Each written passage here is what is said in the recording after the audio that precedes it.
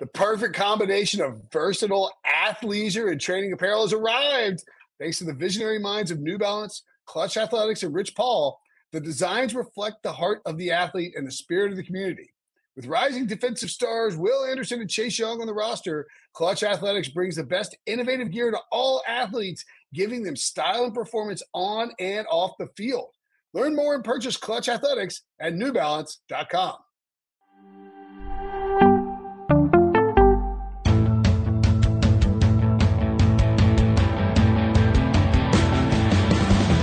What's up, everybody? Welcome to the Pick Six Podcast, CBS Sports Daily NFL Podcast. I'm Will Brinson. I'm your host. It is Wednesday, July 7th. Vacation is over. We're back to the grind of the daily podcast as we head into training camps. Getting close. Very excited for it. We will have tons of great content for you guys in the next 2 months, or I guess 8 weeks, 10 weeks, leading up to the season. It's going to be awesome. And in appreciation of us giving you guys that content, what we'd like you to do is go nominate and vote for us for the People's Choice Podcast Sports Award. That's right. We are finalists for the sports category of the People's Choice Podcast Awards again. We appreciate all you guys do for us, and we hope you enjoy our show enough to nominate us to advance to the final round. To nominate Pick Six, go to podcastawards.com/app/sign up. Toggle down to the sports. You have to sign up. It's very easy. I nominated myself, obviously. But you just go in and you sign up, go down to the sports category, and there's a link in the episode description as well. If you will go nominate us and if we get into that finalist, I will do something stupid like give myself a goatee or if we win the award, I'll get a tattoo. I was going to say Ryan Finley matching tattoos. Is that in the air? Absolutely. Tyler Sullivan joining us to talk about best remaining free agents in the feed, coach rankings with John Breach and Cody Benjamin as well. But yeah, Sully, I will I don't know what I'll get done, but I'll get something tatted on my body. I like it. If we win the award, not if we're the finalist. If we win the award for best People's Choice Podcast Award, I will break of not a vow, but sort of a personal belief on tattoos. My dad always said not to get tattoos either, and I will get a tattoo. All right, I like it. I don't know. We'll figure out what we'll get. But if we win the award, I will get a tattoo. Maybe like a Super Friends portrait or something along those lines. It's like one of those caricatures of just all three of you. That might be nice. Something like that. Or like Pick Six for life. I don't know. I'll get the Pick Six logo tattooed on my shoulder. I don't care. Why not? Tattooed on my forehead. Whatever. I figured the bump in winning the sports podcast award would be enough. Salary, like salary wise, maybe potentially that I would. Who's the rapper again? Is it Gucci Mane who's got like the ice cream cone on his cheek? So you could do something like that. That's not bad. Pick Six on the old cheek. Would never possibly regret that down the road. So anyway, on this episode, we're going to look at landing spots for the top guys still available on the free agent market. There are some big names, and we will get to them. But first, we got to talk some Pats news, because literally as we were firing up this podcast, we got news that N'Keal Harry, I cannot believe I'm going to say this, but N'Keal Harry is demanding a trade. He's tired of life in New England. Yeah, it's not a surprising situation or a turn of events, because I think we were all looking at N'Keal Harry and wondering, okay, this is a make or break summer. This is going to be a make or break season for him.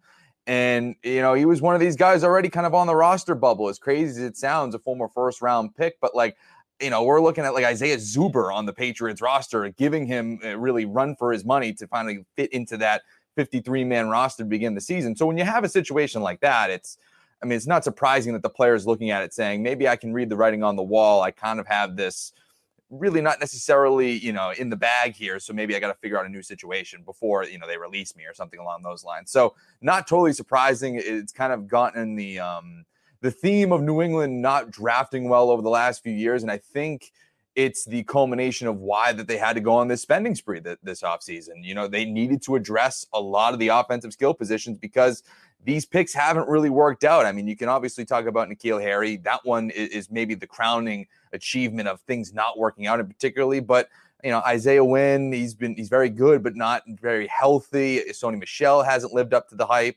So, it's a culmination of things not really working out for the Patriots at the top of the draft, specifically on the offensive side of the ball. I'm going to list very quickly N'Keal Harry was the 32nd overall pick in the 2019 NFL draft by the New England Patriots, the first ever wide receiver taken by Bill Belichick in the first round, I believe, right? Yeah. And here's a list. I'm just going to run through I'm on the Wikipedia page. I'm just going to run through the list of wide receivers taken after N'Keal Harry at 32nd overall. 36th overall, Deebo Samuel, who, by the way, I said I was going to run through it, but I did mock draft Deebo Samuel to the Patriots like 55 times in the offseason. It was a perfect fit. I don't know why they didn't draft him and said, nice. Right. It seemed too obvious, but they didn't do it. Next up, a little fella named AJ Brown with the 51st overall pick. He's made a Pro Bowl. Then Mecole Hardman at 56 overall, also made a Pro Bowl, albeit as a returner. JJ Arcega-Whiteside. Sure. Hadn't done anything, but fun name for this podcast. Andy Isabella, 62nd overall. DK Metcalf, 64th overall. Deontay Johnson, 66th overall. And finally, Terry McLaurin, 76th overall. That is really bad. But, Will, it's not even really that draft alone. I mean, obviously, you miss out on a lot of those prospects, but this has kind of been a bad mark on Bill Belichick for the course of his career as an executive. I know we all obviously one of the greatest coaches of all time, but not particularly great at the NFL draft as a GM and someone who's making that final decision. I mean, you go down the list, guys that I can just think of off the top of my head. Aaron Dobson, who was a high draft pick.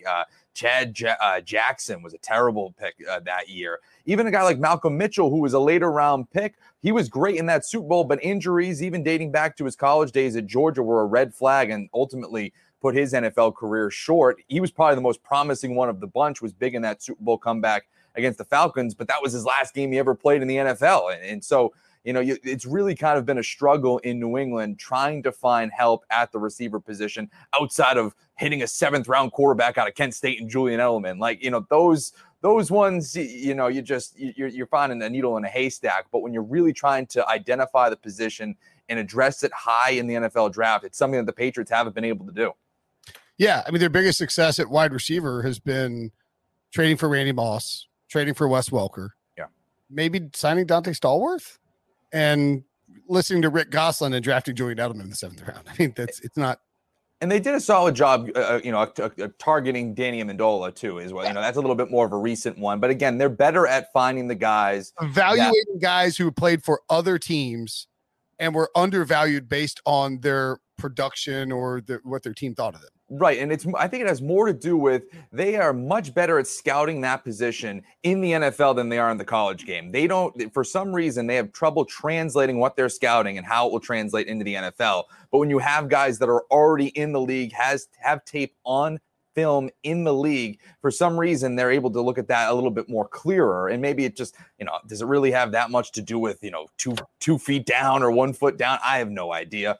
But to me, that's clearly the issue there. They've had trouble translating what they see on film in the college game and projecting it at the NFL level. It's something that they just haven't been able to do since, essentially Bill Belichick's been around here. He's gone back with Tom Brady and everything. It just hasn't been well. I wonder if it's maybe this is just a thought, and we have to spend too long on this. N'Keal Harry, I agree with you. I do think was probably getting cut, and he gets this out there now, so he doesn't, says, I want to trade. They're like, we can't find a trade partner. He's cut. I do wonder if it's like Bill Belichick spends an inordinate amount of time each week studying film for upcoming opponents. And so when you're doing that, you're studying the offense and the defense and the special teams, you are studying all the wide receivers in football that get any type of playing time. So like if you watch Wes Welker playing for the Dolphins, you're like, man, why aren't they giving this guy the ball more? Here's what you could do with him. You get him in space, blah, blah, blah, blah, blah. Whereas when it comes to the college wide receivers, you're trusting the opinion of other people instead of your own eyes. And then you have this sort of compact amount of time to study all of the players in the college draft. And I sort of wonder if maybe that's the problem, where it's just sort of the way that the study time, like Belichick knows what schemes every NFL team is running. Whereas you've got to sort of, your college scouting inherently, if you're an NFL head coach or an NFL GM, you're relying on the opinion of so many others, and maybe that's part of the problem. And it could be one of the drawbacks of being the GM and the head coach. I mean, for all of the college football season, you're worrying about your own football team. You're not able to go scout or really kind of put your go into the weeds of the college football season until, for the Patriots over the last few years, obviously last year, not excluding last year, but you're going deep into January, possibly even early February, before you can even kind of turn the page and start scouting for the draft. So I do wonder if that's part of it as well. It's something that's kind of been critiqued up here for a long time over the course of that. But, going with N'Keal Harry, you do wonder where he's going to end up and what the Patriots could possibly get for him. I can't imagine that they'd get anything, I don't know if they would even get, fourth round pick. It's nothing. A third round pick sounds preposterous. Right. I know that you could probably sell it as a, former first round pick, hasn't reached his potential, could still do this, yada, yada, yada. I don't know if you're really going to get, a ton of return back. I would love to see the Patriots possibly get a player back. And one thing that, has been talked about, I know it was talked about a little bit leading up to the draft, just fodder, nothing concrete. But leading up to the draft, I believe it was 2019 when he was coming out, the Arizona Cardinals were reportedly very interested in him. N'Keal Harry was even on record saying that if he landed with the Arizona Cardinals, or if they were on the clock coming out of the first round into the second round, that he felt very confident that he was going to go there. So maybe part of why the Patriots took him at 32. Right. Possible.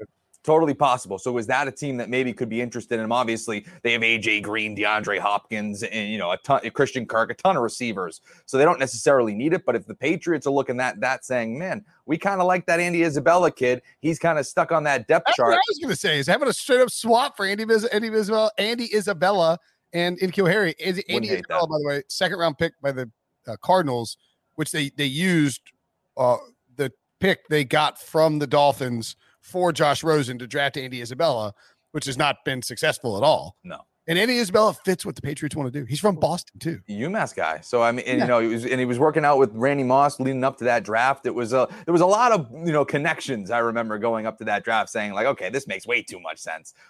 But we'll see what happens with N'Keal Harry. Ultimately, we'll see what suitors kind of come about here. But it will be interesting to see how the Patriots kind of go about this. The stats, by the way, for N'Keal Harry. 81, his agent said 86 targets. Is actually 81 according to Pro Football Reference, but neither here nor there. Not many over 2 years. 45 catches, 414 yards, 4 receiving touchdowns. By the way, just a 55.6% catch rate, which actually jumped up to 57.9 with Cam Newton, who hyped him up before last season. So I don't know what else you can ask. I would think that the Patriots, if I'm the Pats, I'll take Andy Isabella over a third round pick, I think. For sure. And just to third round pick, sorry. I think fifth round pick is probably realistic. Yeah, for sure. And just to defend N'Keal Harry, because I think, it's going to be really easy to dump on his statistics and all of that. I don't know if he necessarily got the greatest shot to coming into New England. I mean, we have to remember where we were. Tom Brady, not particularly fond of throwing to first-year receivers, especially when he's, it's going through his final season in New England. Maybe he had one foot out the door already going into that year. Certainly doesn't want to put a ton of time in with a young guy. And then he comes in last year and it's, Cam Newton, and, he can't really throw the ball particularly well. I mean, it hasn't been the easiest road of him at the quarterback position coming in the NFL. Certainly he hasn't done things and hasn't lived up to his first round billing personally, but the quarterback situation hasn't done him any favors either. It's probably important to point that out. Yeah. I mean, this is not a guy. I mean, we are not trying to bury N'Keal Harry. It's just, you're just not going to get a lot for him. Is the bottom line. Yeah.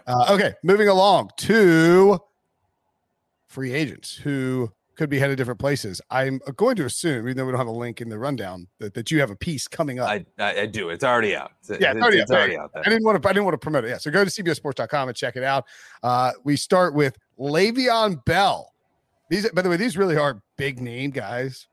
Right. It's not the top guys. It's just big names. Yeah. And so with Le'Veon Came out, played with the Chiefs last time out. Yep. Came out, said he would never play for Andy Reid again.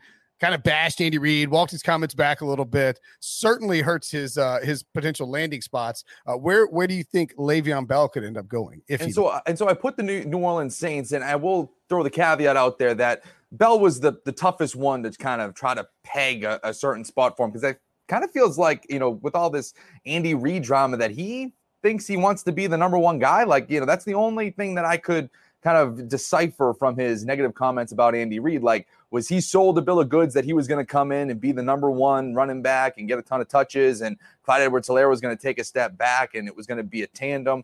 and it just ultimately didn't happen? Like, is that what he was so upset about? And so if that's the case, then you got to try to find a place where he could, be the 1A, the 1B type of guy. And obviously he's not going to be the number one starter with Alvin Kamara in New Orleans, but could he blossom into what Mark Ingram was with that team? And it's a high-profile offense, pretty prolific. If he can beat out Latavius Murray, if that's somebody that they want to move off of, which I believe that they can clear around $3 million in cap space if they wanted to move off of him, there's an upgrade there. Maybe that's a destination that was everything he thought Kansas City was going to be. Sean Payton, an offensive mind. They're getting a new quarterback, whether it's going to be Jameis or Taysom Hill. They're going to want to run the ball a little bit more, especially earlier on in the season, to get those guys' feet wet in the league. I just wonder if that's something that would help him there. If that's a destination where he's willing to take a secondary role behind Kamara and, maybe can beat out, Latavius Murray for whatever it is, 100+ touches for a year.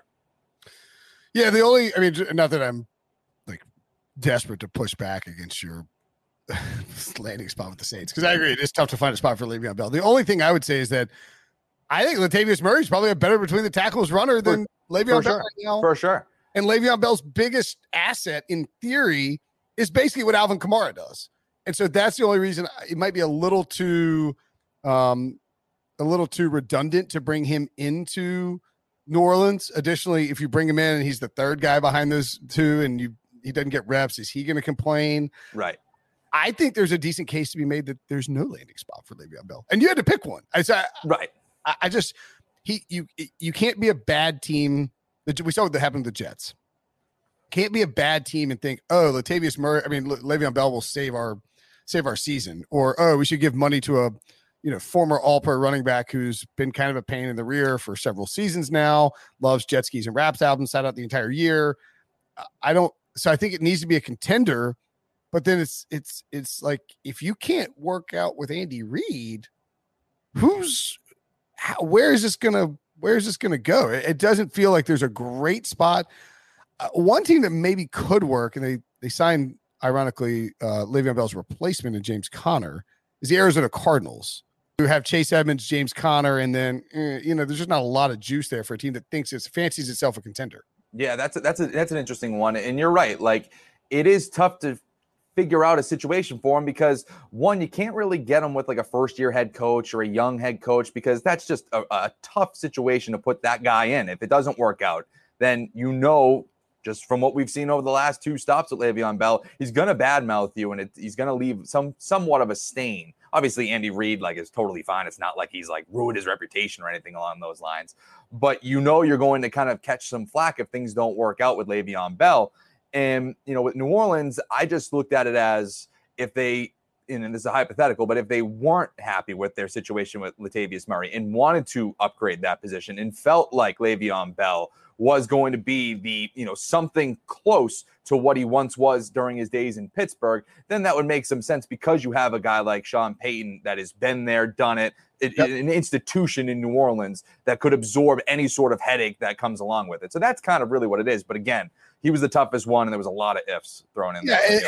And the thing with the Saints too is you could say, all right, that's fine. It doesn't feel like a great fit, but suddenly you can put Latavius Murray in the backfield and have, whether it's Jameis Winston or Taysom Hill, you can have Le'Veon Bell, Alvin Kamara, and Michael Thomas lined up at the receiver positions and really create some matchup nightmares. So, yeah, I'm not. This is not. How dare you, Sully? Situation. It's okay. Yeah. Melvin Ingram, who I thought would sign after we got past the compensatory pick portion of the program, has not signed. Presumably the Chargers would like to have him back. They're kind of thin at pass rusher after Joey Bosa, but you've got to be going somewhere else as a possible landing spot. Yeah, he's not going far, though. I'm still having him hang out at SoFi Stadium. He's going to Los Angeles Rams. I tried not to have a lot of re-signs, because that's obviously just not fun to write about. It's like, re-sign. It could happen. Totally, like you said, could fit. But I like to shake it up a little bit, and I put with the Los Angeles Rams, because he kind of fits the MO of what they're doing right now. He's a veteran who is coming off of an injury-plagued season in 2020, but prior to that, 3 straight Pro Bowls, 5 straight seasons with at least 7 sacks in the regular season. He can still ball. He just is a little bit older. He might not be like that, anchor that you can have defensively. But if you put him on that front 7 with Aaron Donald, I mean, forget about it. That's exactly something that Los Angeles would kind of fit into. He's very much a 1-year veteran addition. We're in a win now mode. We just acquired Matthew Stafford. We're going for it over these next 2 years in particularly. So to me, a guy like that just screams late summer addition, ends up being a great veteran piece, timely, and all of that. So to me, it was kind of a no-brainer there. And also, I talked about Aaron Donald. He actually took to Twitter fairly recently and suggested that would be a possible pairing. He seemed to like that. Ooh, there you go. I'm trying to think what the connection is between those guys, between Aaron Donald and Melvin Ingram. Maybe he just wants Melvin Ingram there and likes the player. Yeah. I mean, this is definitely this is a team that is trying to win the Super Bowl. Yeah. I mean, there's no doubt about it. They go all in on Matthew Stafford. They have what looks like a pretty good offensive line still. Tons of offensive weapons. And Cooper Kupp, Robert Woods, Deshaun Jackson, who they added this offseason, Cam Akers, Darrell Henderson, Tyler Higbee. I mean, if everybody's healthy, the offense is going to be elite with Sean McVay calling the plays, I feel like. And you just have some questions about the defense. Maybe you lose some guys in the secondary, so you got to reload there. And then the pass rush. Why not? Yeah. If you get Melvin Ingram, say, look, Melvin, you don't have to move. Don't care if you come to training camp. We'd prefer if you did, so you can come learn Raheem Morris' system. Show up, do the veteran stuff where you don't work too hard, and let's go win a Super Bowl. You got money. You got plenty of money. You signed for tons of money. Don't worry about that. Like you're saying, it just fits everything that what the Rams have been doing over the last few months, where we're in a win now mode, where we are clearly going for it right now.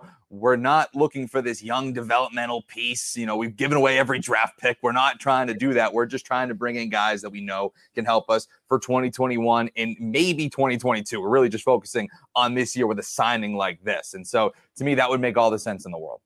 I would agree. All right, let's take a quick break. And when we come back, a few more veterans, including one of the most famous cornerbacks in the history of professional football. Where could he land? Next. The all-new Hyundai 2024 Santa Fe is equipped with everything you need to break free from the dull work week and embark on an adventurous weekend with your family. The all-new Hyundai Santa Fe's features like available H-Track all-wheel drive, standard third-row seating, available dual wireless charging pads, ensure you can take on any adventure. Available H-Track all-wheel drives you can take on the dirt trails and kick up some mud. Standard third-row seating so your whole family can experience the thrill together. Available dual wireless charging pads so no one gets stuck in the great outdoors with a dead phone. Whether you're tailgating out in the dirt lot, Carter Finley, shout out Carter Finley, or whether you're whitewater rafting, taking the entire family on an adventurous trip. Maybe you're out camping in Mount Rogers. I used to go as a kid. Wish my parents had a Hyundai Santa Fe. The Hyundai Santa Fe is perfect for your family outing. Learn more about the all-new Hyundai Santa Fe at HyundaiUSA.com. Call 562-314-4603 for complete details. This episode is brought to you by Progressive Insurance. Whether you love true crime or comedy, celebrity interviews or news, you call the shots on what's in your podcast queue. And guess what? Now you can call them on your auto insurance too with the Name Your Price tool from Progressive. It works just the way it sounds. You tell Progressive how much you want to pay for car insurance, and they'll show you coverage options that fit your budget. Get your quote today at Progressive.com to join the over 28 million drivers who trust Progressive. Progressive Casualty Insurance Company and Affiliates.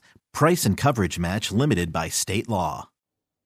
Richard Sherman, still a free agent. I mean, this really is a 2013 who's who of stars. I mean, these are big names. Oh, yeah, huge. I was surprised Richard Sherman hasn't signed yet. He hinted heading into the offseason that he would be released by the 49ers because of his contract, or not re-signed, I guess, by the 49ers because of his contract situation. That's been the case.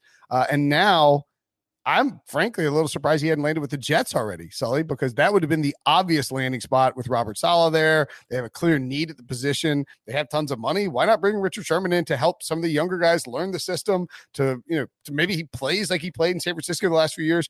Again, little surprised that it hadn't happened, but you've got a different landing spot for Richard Sherman.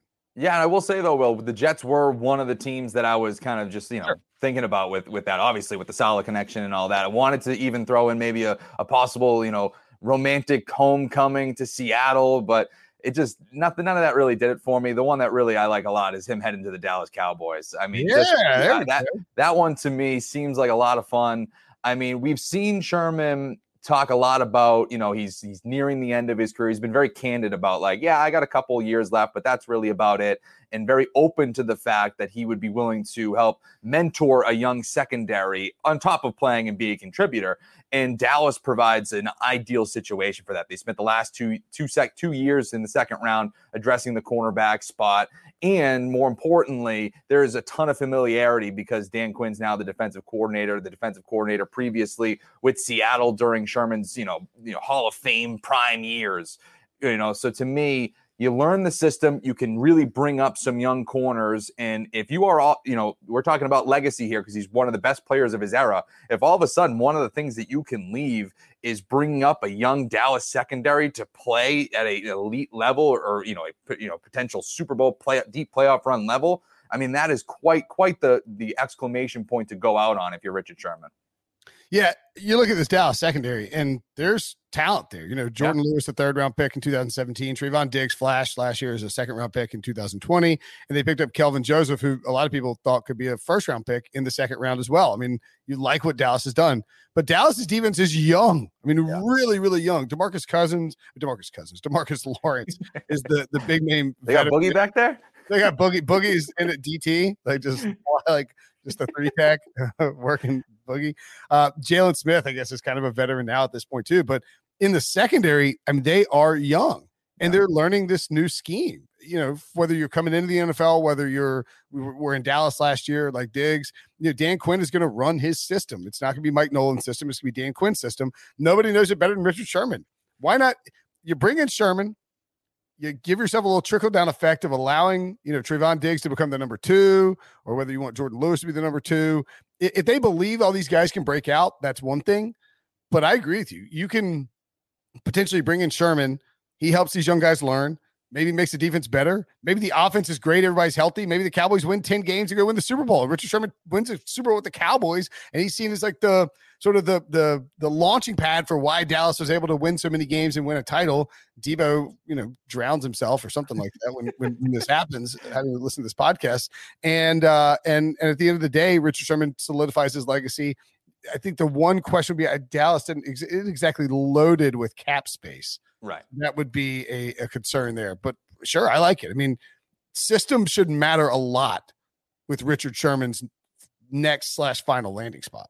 And if you're Mike McCarthy, I mean, obviously he's still fresh out of the box in Dallas, but it's Dallas. It's a tough environment. If you don't win, it's gonna, I know that, Jason Garrett got a ton of time, but it's still going to get restless there, especially if you get a healthy Dak Prescott and you get an offense like you're describing that is playoff Super Bowl caliber and the defense is what's holding you back. There'll be a lot of questions to say, why didn't you go after a guy like Richard Sherman who could have taught the young corners in Dan Quinn's system over the first month of the season or whatever you want to call it and have those guys elevate as the year goes on and Sherman kind of fades off back into a role player.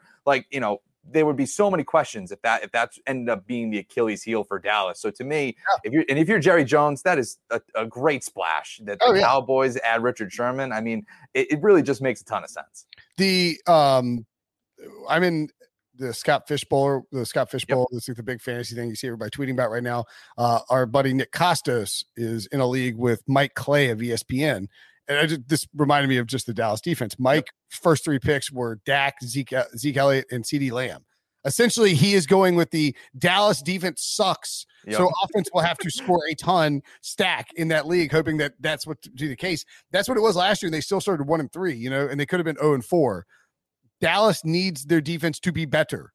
It probably won't be. Richard Sherman would help it. It's not a crazy suggestion to put that together. I like Mike Clay's move there, by the way. Yeah, not a bad move at all. Load up on the Cowboys. So I hope their defense sucks. It probably does. Dak went down with injuries last year. I mean, the guy was throwing out, he's on pace for 10,000 passing yards. Unreal. Yeah. Todd Gurley.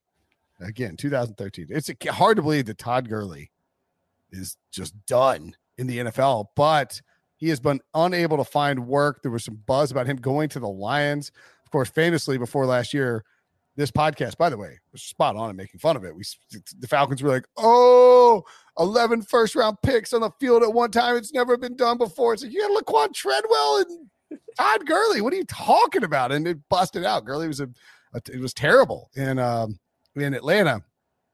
Where do you think he could land? So that would be like N'Keal Harry going to an offense now, using it's another first round pick. Exactly. Yeah. The Falcons could trade for N'Keal Harry and then brag about how many first round picks they have. And so I had Melvin Ingram going from the Chargers to the Rams, and now I have Todd Gurley in a roundabout way going from the Rams to the Chargers. I think that would be a great spot for him. Obviously, we know Austin Eckler is the number one guy, and Gurley would have to accept kind of a secondary role in that backfield. But I think, even with Le'Veon Bell too, egos aside, these guys are at the stage of their careers, all these guys that we're talking about, where they were once, like you were saying, in like 2013, they were the man. They were the top tier guys, first team all pros, offensive players of the year and all of that. Now it's a little bit of a different story. They're older. They're role players now. And so Gurley's willing to accept the role like that, where Austin Eckler is clearly the number one guy for Justin Herbert in that backfield, and he wants to be that in between the tackles, Melvin Gordon-like role. I think that would play to his strengths perfectly. I mean, they do have like Justin Jackson, they do have Joshua Kelly, but that doesn't really give you enough punch. That's not, Gurley's a different kind of animal in that regard. And so, clearly not the 2017 offensive player of the year, clearly not that guy anymore. But if you're telling me that you can limit Austin Eckler, who's just a smaller guy, from going in between the tackles, whatever it's going to be, 5, 6, 7, 8 times a game, you can prevent him from opening up to getting injured there. And you can use that for Todd Gurley. Sign me up every day of the week. That'd be great. Todd Gurley, 30 rushing touchdowns in 2017 and 2018 combined. Insane. Not bad. Not bad. No, not bad at all. Led the league both years. Averaged on a per 16-game basis, 1,400 rushing yards and 17 touchdowns of those 2 seasons. Was an all-pro both years, obviously, as you mentioned, offensive player of the year, and just fell off a cliff.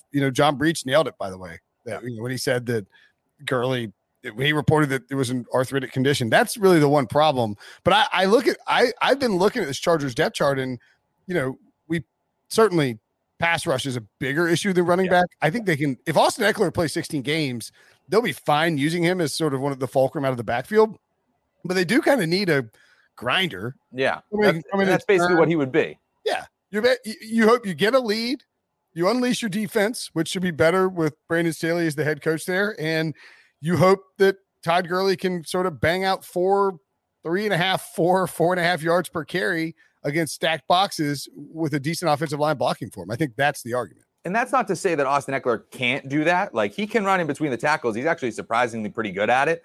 But his MO is getting him in space, letting him use that just insane athletic ability, that speed, to really do damage. That's what you want from Austin Eckler. That's what you want from him in this offense.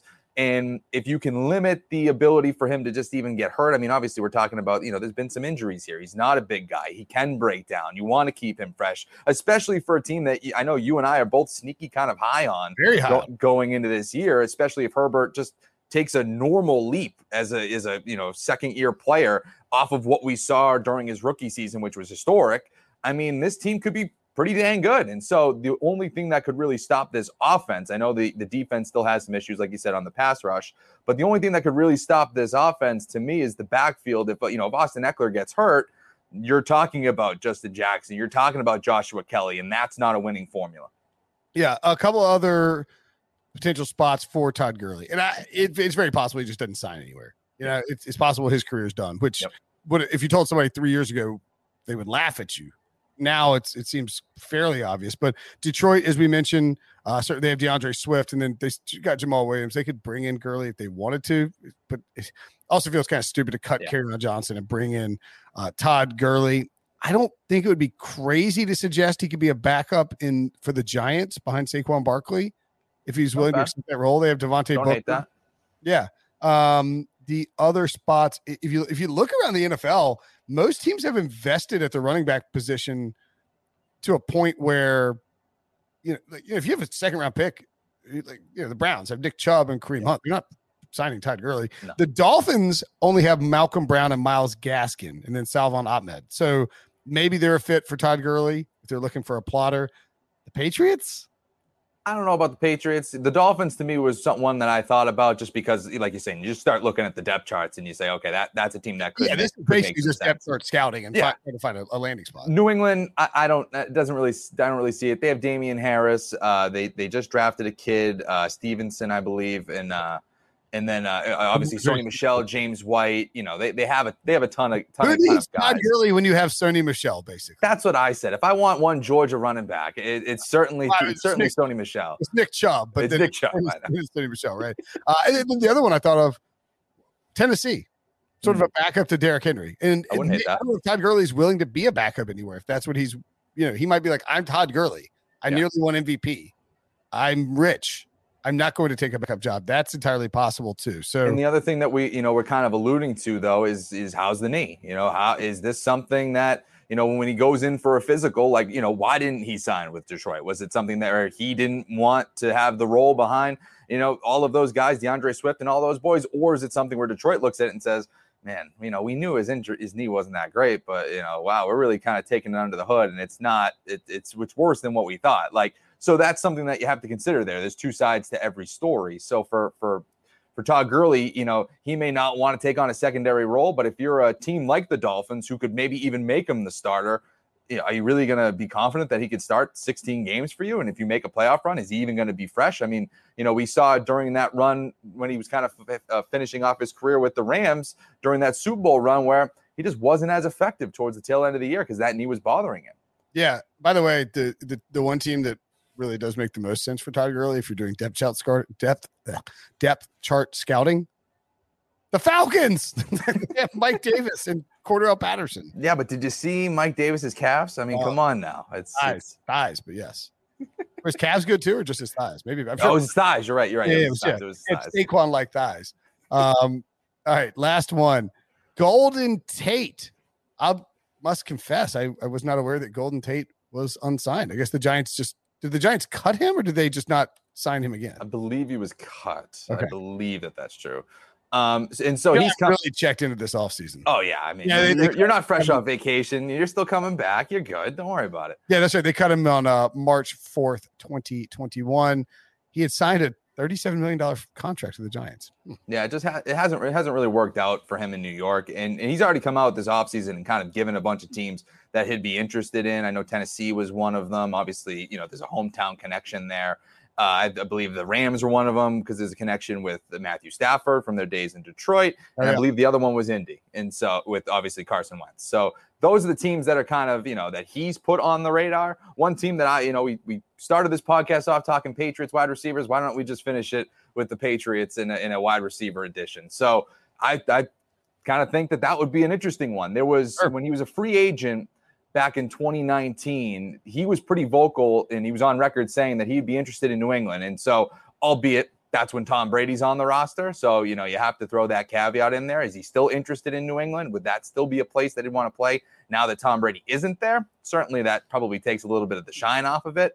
But if he wants to play for Bill Belichick or something along those lines, that's certainly something or a place on the roster the Patriots need addressing. Obviously now, even more so with this N'Keal Harry news. But even before that, we didn't know what his situation was going to be. Hasn't been an impactful player to this point. And they have guys like Jacoby Myers, Gunnar Olszewski, and even their offseason additions with Kendrick Bourne and Nelson Aguilar. You're not talking about like the number one guys and someone who's going to completely change the face of your offense. Not that Golden Tate's going to do that either, but here's a veteran who is, he hasn't been particularly productive over the last few years. But if you're telling me he could come in and compete for a number 3 spot in this offense, it wouldn't surprise me at all. And if that's something that he's wanting to look at as he kind of closes out his career, I think that would make all the sense in the world.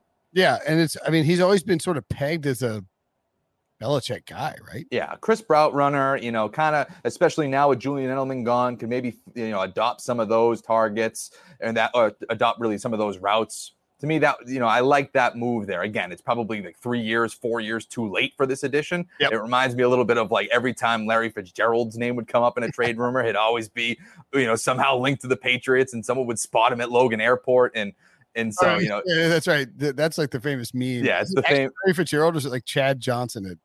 No, it was Larry Fitzgerald. Yeah, but so that's what somebody's like, oh, Golden Tate. I saw Golden Tate at Logan Airport. It's a picture of Larry Fitzgerald as the old.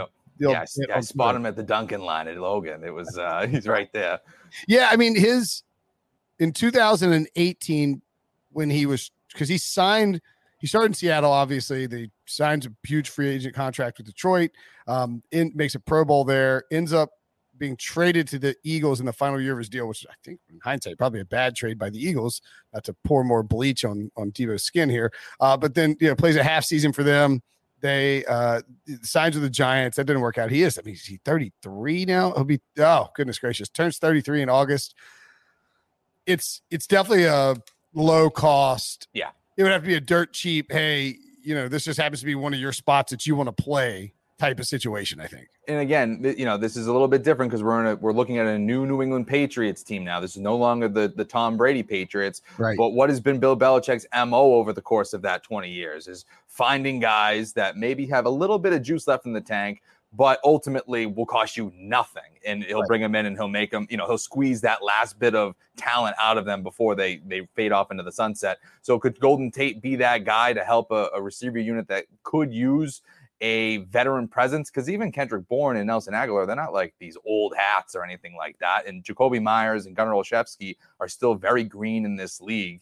So, could that be something that could, where he takes on that Julian Edelman, I've been here a million times, guys, don't worry about it, roll. So, that's something that, to me makes a lot of sense. It fills an area on that New England squad, and it probably won't cost him that much. Yeah. And it also is like a little bit of insurance in case you were dead wrong about Nelson Aguilar and Kendrick Bourne. Oh, yeah, for sure. And that's not out of the realm of possibility. I mean, we've talked about it a little bit. Nelson Aguilar had a career year last year, and he's someone that could stretch the field, but practically morphed into a deep threat after being a major bust for the Eagles for years. Right, exactly. So it's like more bleach on Deebo.